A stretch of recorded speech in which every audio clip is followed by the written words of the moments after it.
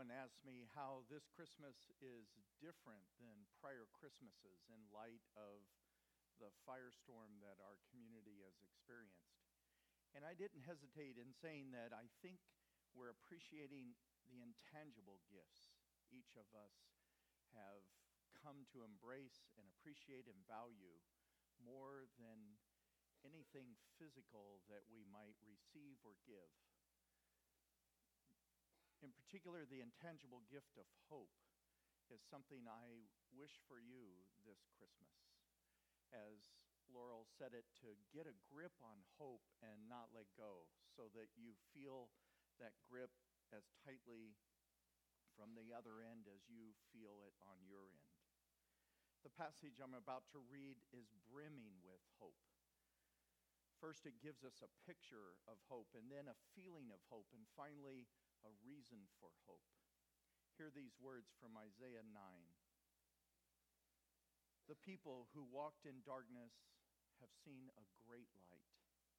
Those who lived in a land of deep darkness, on them light has shined. You have multiplied the nation. You have increased its joy. They rejoice before you, as with joy at the harvest, as people exult when they're dividing plunder. For a child has been born for us, a son given to us. Authority rests upon his shoulders, and his name is Wonderful Counselor, Mighty God, Everlasting Father, Prince of Peace.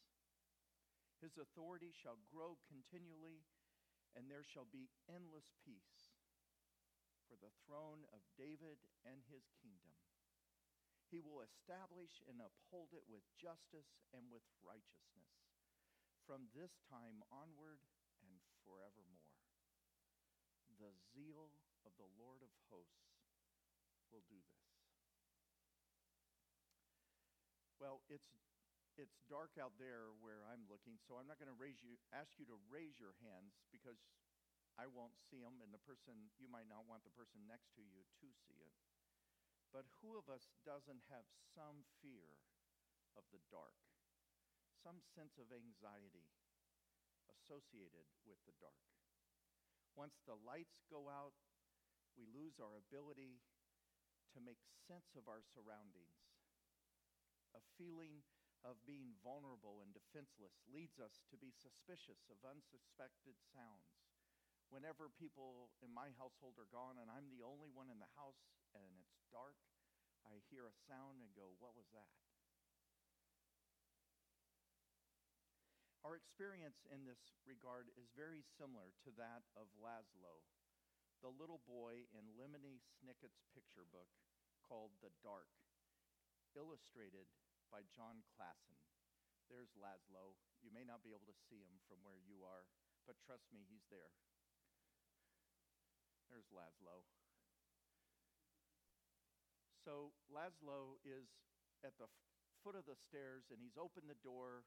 There's a little bit of light behind him, but he sees nothing but dark down there. Laszlo is afraid of the dark. The dark lives in the same house as Laszlo. Sometimes the dark hid in the closet. Sometimes it sat behind the shower curtain. But mostly the dark spent its time in the basement. Laszlo hoped the dark wouldn't come into his room, but it did. Now, I'm not going to read the rest of the story for you. You have to find out how Laszlo is able to overcome his fear of the dark. I'll give you a hint a little later in the sermon, though. Isaiah described the people of his day who had been evacuated from their homes and homeland as now being in the dark. They had been relocated to a foreign land with unfamiliar customs and routines, with unusual food that they weren't used to eating, and an uncertain future. Everything was different and uncomfortable for them. Like living in the dark, they experienced a loss of orientation and security. Such vulnerability gives rise to feelings of anxiety. Darkness for us is not all that different. We may fear terrorism, unexplained mass shootings, global warming, resulting in fires, earthquakes, hurricanes, floodings, financial instability, questioning whether our money will last as long as we will, government corruption, harassment issues of gender, sexual identity, and race, widening gaps between the haves and the have-nots, such that those who struggle to make ends meet find themselves, by no choice of their own, as homeless. Nothing dispels fear better than light. And there's the hint of Laszlo's resolve of fear of the dark. As light goes up, our fears go down. What once overwhelmed us now dissolves in the presence of light. And this is how Isaiah gave his message of hope. He pictured it as the coming of a great light, because darkness and fears associated with it are soon to come to an end. And he goes on to say that the result of all of this is a feeling of joy. That same feeling you have when harvest comes. A feeling of unrivaled satisfaction and blessing that seems to say that all the waiting, all the toil, all the struggle was worth it. But also the great awareness that this is a result of not all of our effort, but something on the part of God. We receive harvest as a blessing and as a gift from God. God's people had borne a heavy burden, had felt the pangs of oppression and mistreatment, but that time is now over. Change is on its way, and change for the better brings with it an immense sense of relief and gratitude, of long-awaited joy.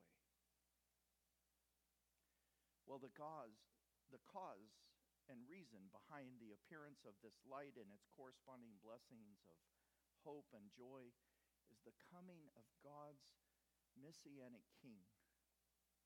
The anguish people had suffered is not forever. History belongs to God. The future belongs to God. Things can and will turn around. God's promise to send one who will sit on David's throne and rule will mean justice. He will rule will mean change for our world, And unlike any rule before him, this king's rule will be marked by justice, power, compassion, and peace. The rule of his kingdom and its influence will be universal, and peace that he establishes will be without end.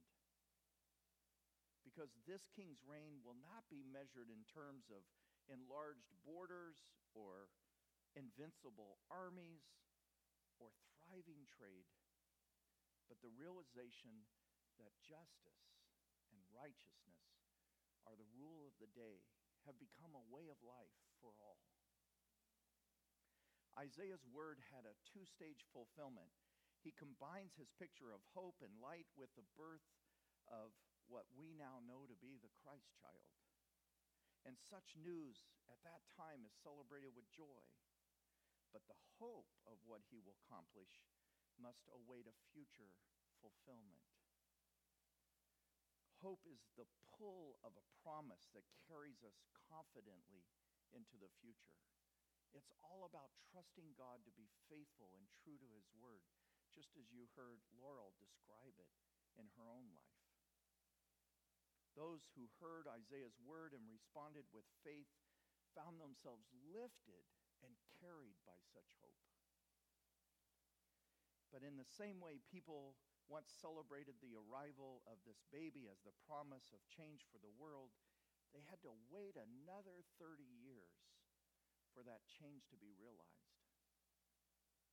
So our world today lives with the tension of what Jesus' first coming has brought and what his second coming will finalize.